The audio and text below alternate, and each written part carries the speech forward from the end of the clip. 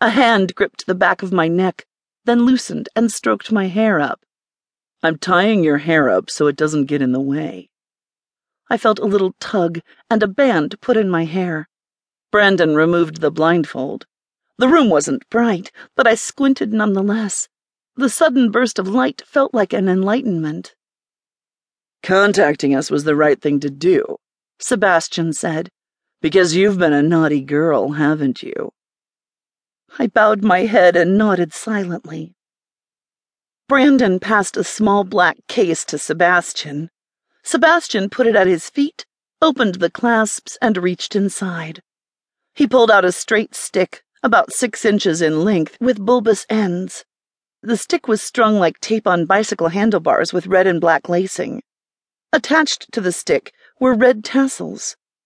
Sebastian looked up at me and smiled. "This little red is a short suede flogger. You know what a flogger is for, don't you?" I nodded. I was seeing red everywhere. Red stripes on the handle of the flogger, red tassels, Sebastian calling me Little Red. Seeing the flogger felt exciting. Finally, I was going to experience the feel of punishment. Seeing and hearing red served as a reminder of the safe word, rather than an urge for me to call the game off. Sebastian held the flogger halfway down the handle and waved it gently. The tassels flowed smoothly as he moved his hand, entrancing me with their mesmerizing beauty. A quick movement caused it to whip, creating a cracking sound. Instinctively, I inhaled deeply at the sound of the crack. The sound was exciting.